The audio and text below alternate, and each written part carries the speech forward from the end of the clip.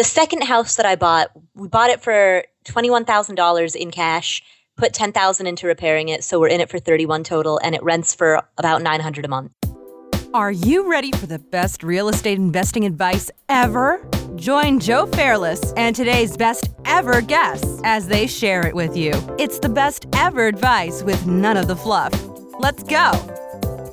Are you having a hard time finding great investment properties? Unfortunately, the best deals are rarely found locally. Successful investing begins with the right properties in the right markets. Norada Real Estate provides everything you need to invest in the best deals across the U.S. Our simple, proven system will help you create real wealth and passive monthly cash flow. Get your free copy of the ultimate guide to out-of-state real estate investing at noradarealestate.com/guide. That's NORADA realestate.com/guide. Do you know how you can benefit from crowdfunding? If you haven't checked out our special series, Best Crowdfunding Crash Course Ever, presented by Patch of Land, then you need to. It's episodes 152, 159, 166, and 173, because you'll hear from the industry's leading crowdfunding experts on how you can benefit by getting involved, whether it's getting access to funds for your deal or passively investing in other people's deals. The time is now to get started. Go to patchofland.com/best ever to grab your copy of the top 10 answers to the top 10 crowdfunding questions. That's patchofland.com/best ever. Hi, best ever listeners. Welcome to the best real estate investing advice ever show. I'm Joe Fairless, and I'm here with today's guest, Paula Pant. Hi, Paula. Hi, how's it going? It's going well. Thank you so much for joining us. Paula is joining us from Hotlanta, otherwise known as Atlanta, Georgia. She is the founder of Afford Anything. She is an active investor. She's got 7 rental properties, and she has traveled to 32 countries since quitting her 9-to-5 job. You can go to Afford Anything, her blog and website, and you'll be able to learn about real estate and lifestyle that rebels against chaining yourself to a desk for 40 years, as she refers to it.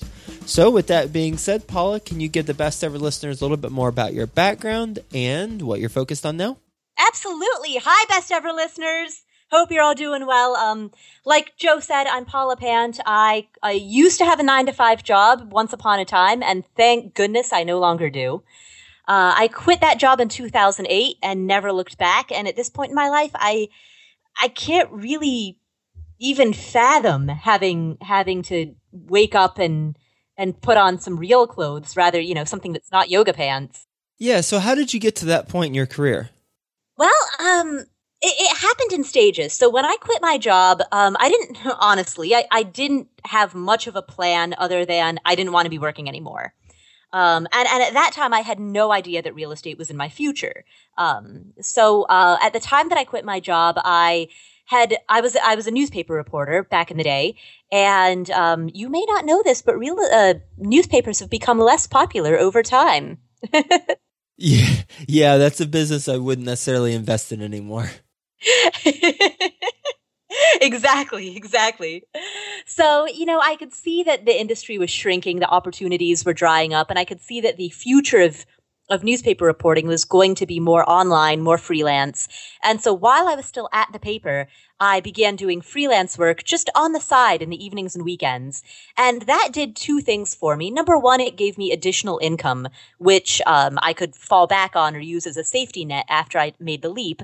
But number 2, and I think this was more important, it gave me the confidence to know that I could.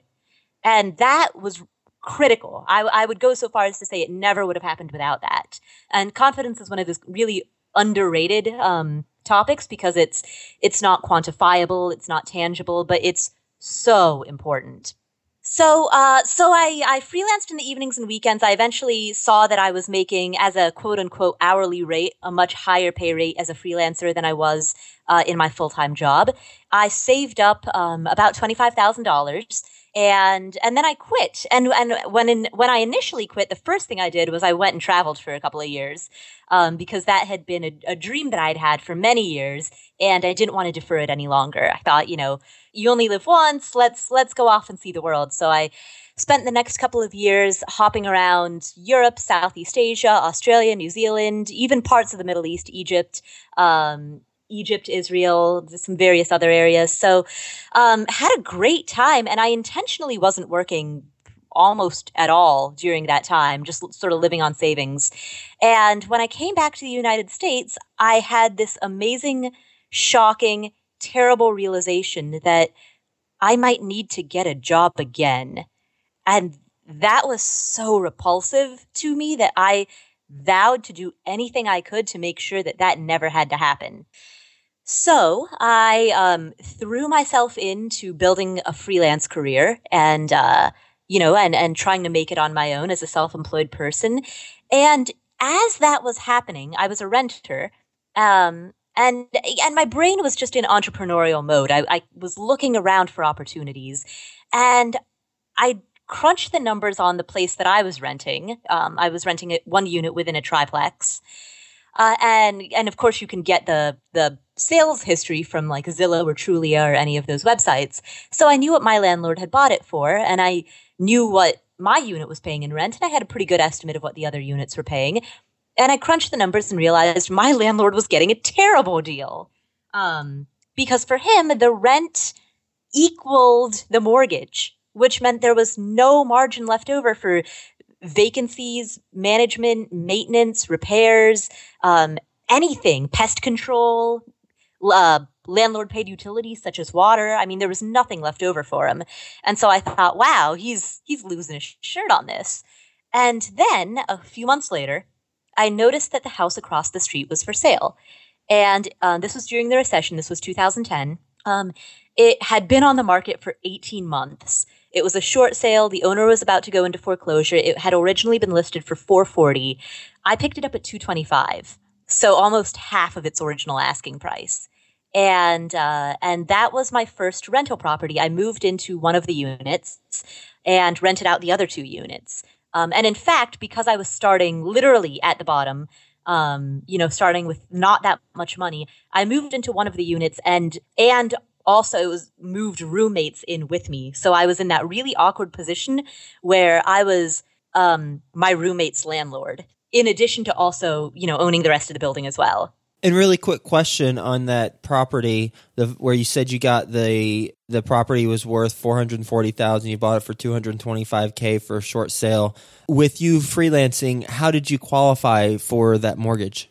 Oh, well, so I had been back in the United States for maybe about a year or so at the time, but I had officially been filing taxes as a freelancer for 2 to 3 years at that point because I quit my job in 2008. So even though I wasn't making a huge amount of money, I was quote unquote self-employed for more than 2 years. I also bought it with my boyfriend, so the both of us together, and he had also been traveling with me. So both of us used our joint income to qualify for the loan. And then also, the fact that we were occupying one of the units, allowed us that made it a little bit easier because instead of having to apply for an investor loan, we were owner occupants, of a residential property.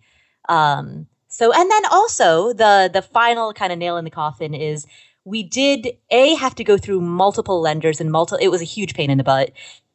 We had to apply many times, and B, we got penalized with a much higher interest rate than we otherwise would have gotten. We paid a 5.375 interest rate at a time, that was 2010. So that was a time when most people were getting in the 3%. So we paid almost 2% higher than our peers.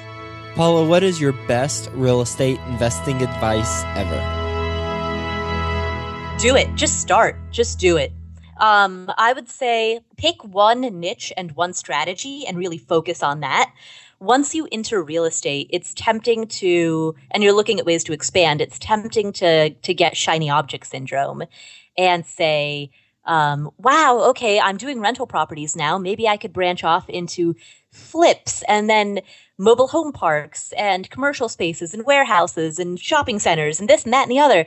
And I mean, that's enough to make your head explode. So my philosophy has always been pick one niche and one strategy. So I do residential, single family or small multifamily homes within the metro Atlanta area.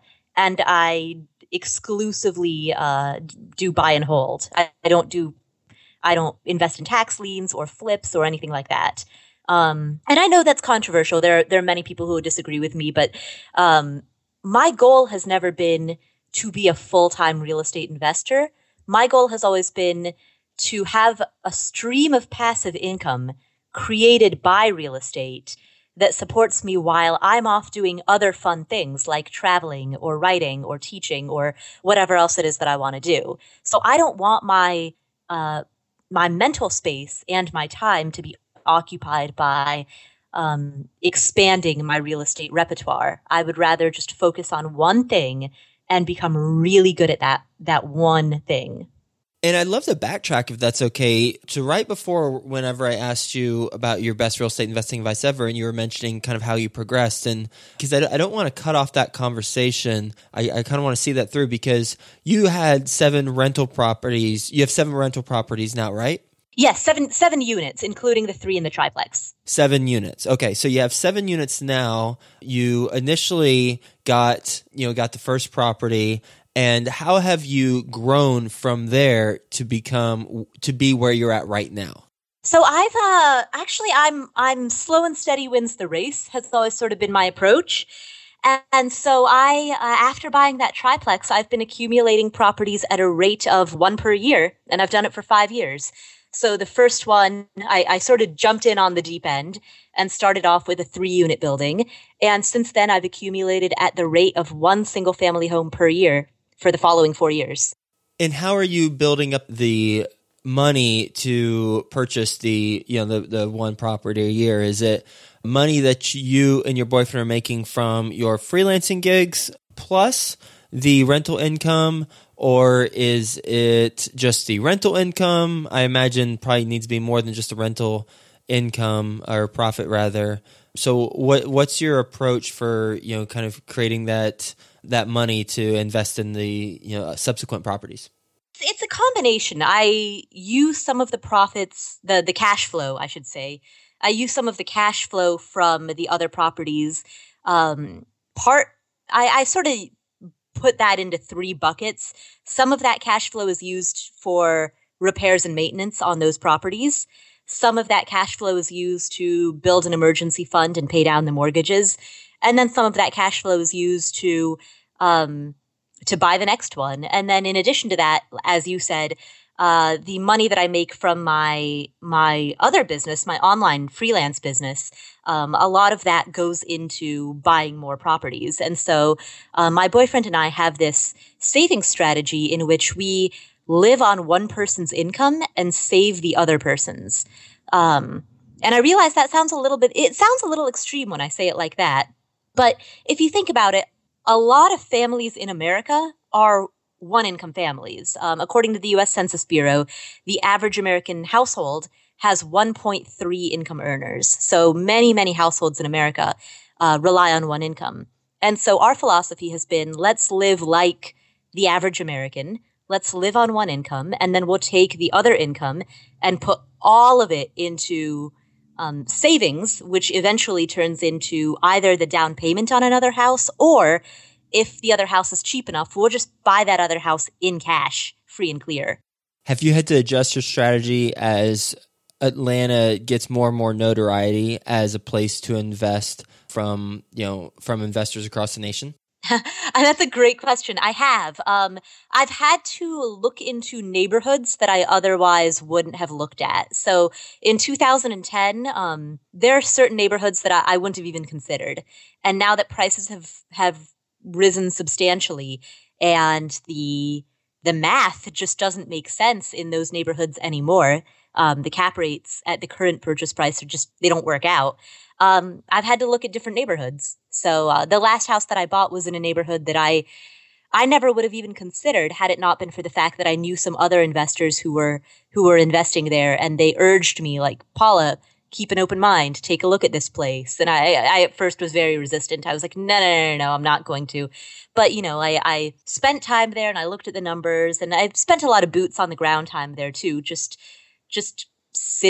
going to the stores and having lunch there and sort of getting a feel for the space. And eventually, once I got comfortable enough with that neighborhood, I took the leap, bought a house there. That was house number 5. How do you evaluate a property initially to see if it's worth spending more time to investigate further?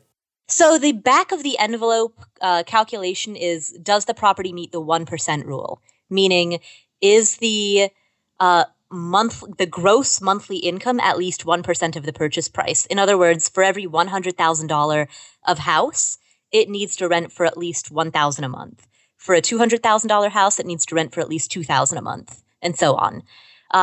If it doesn't meet that rule, I don't even consider it.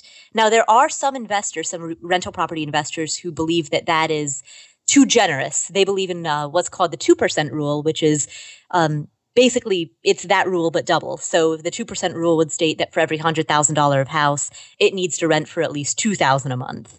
I personally do not use that rule as a baseline criteria because the reward is proportionate to the risk. So in a more stable neighborhood where you tend to get higher quality tenants, lower vacancies, lower turnover, and just a lower number of headaches, in those neighborhoods, I'm happy to get a 1% rule house, given that I'm also in a better neighborhood.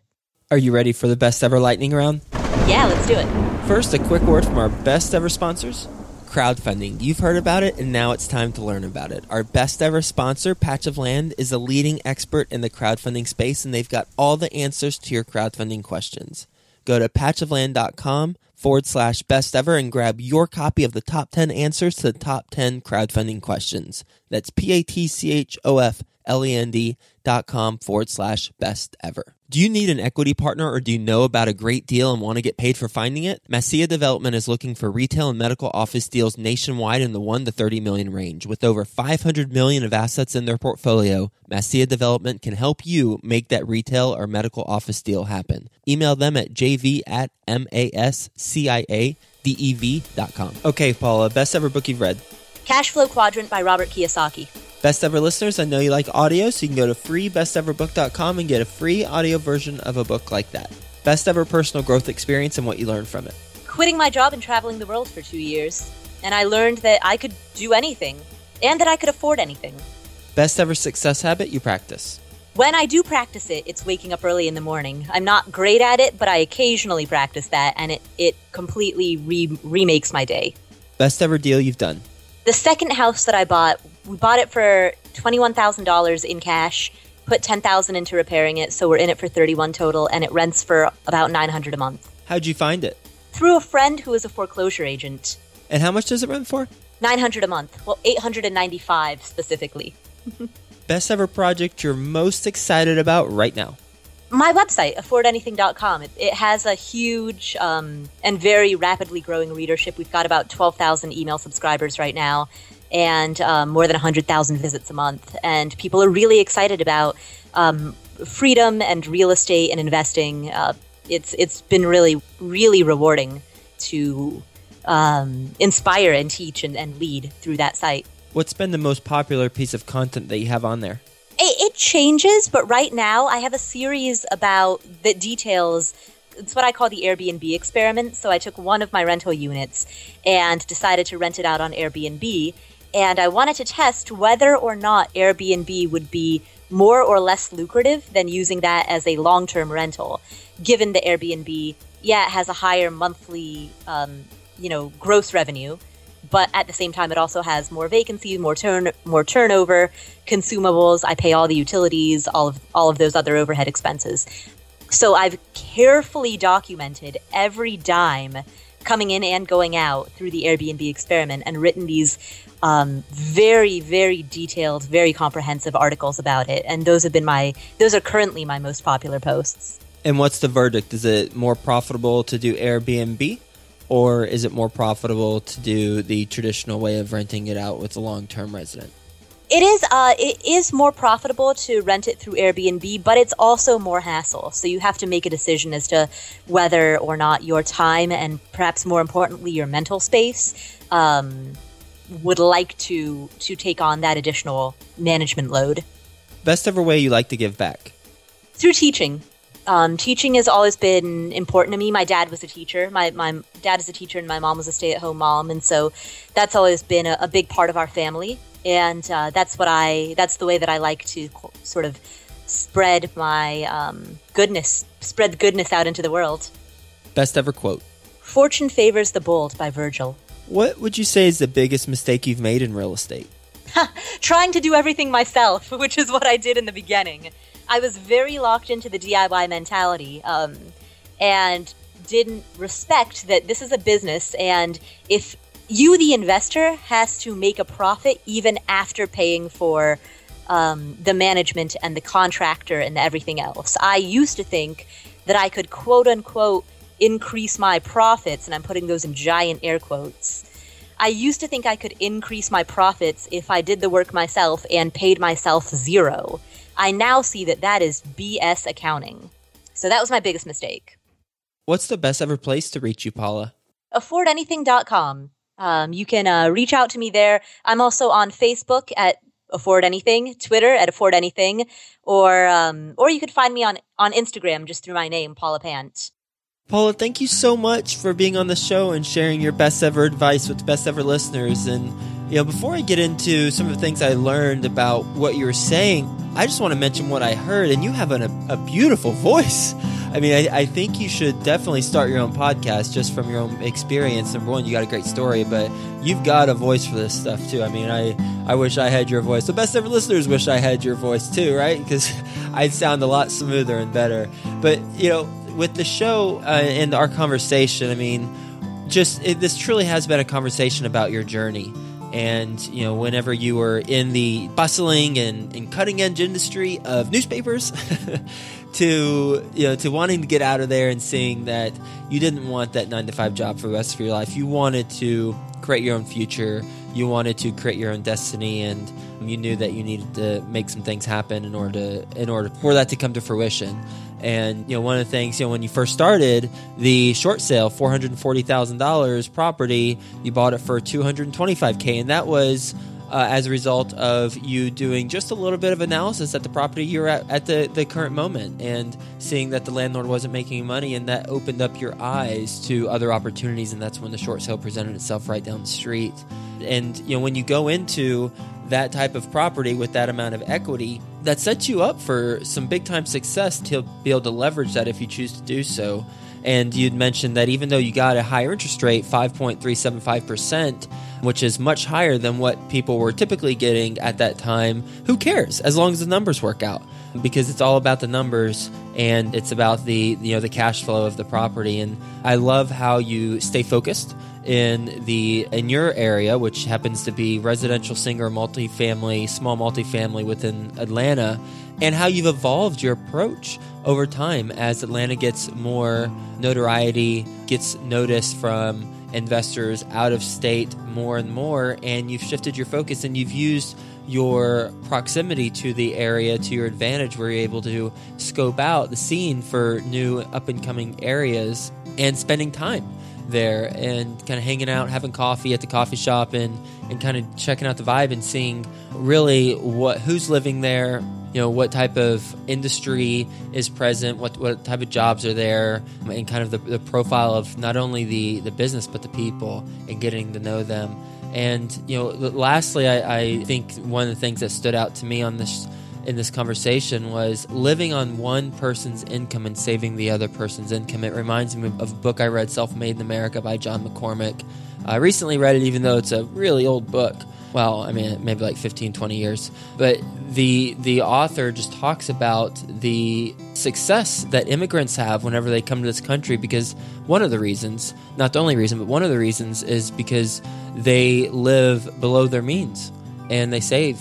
And they take that money and they reinvest. They don't let their lifestyle increase as they make more money. They keep their lifestyle consistent until they have an opportunity to have more of a nest egg to play with. And sometimes even they still remain at that lifestyle even after they become multimillionaires. And that's one of the reasons he mentioned. So I love the approach of living on one person's income and saving the other person. So thank you so much for being on the show, Paula, sharing your best ever advice with the best ever listeners, and we'll talk to you soon. Oh, thank you. Thank you very much. All right, take care. Hey, you, best ever listener. Do you want more? Then go to joefairless.com, where you'll get tons of free videos, templates, and content to help you get deals done.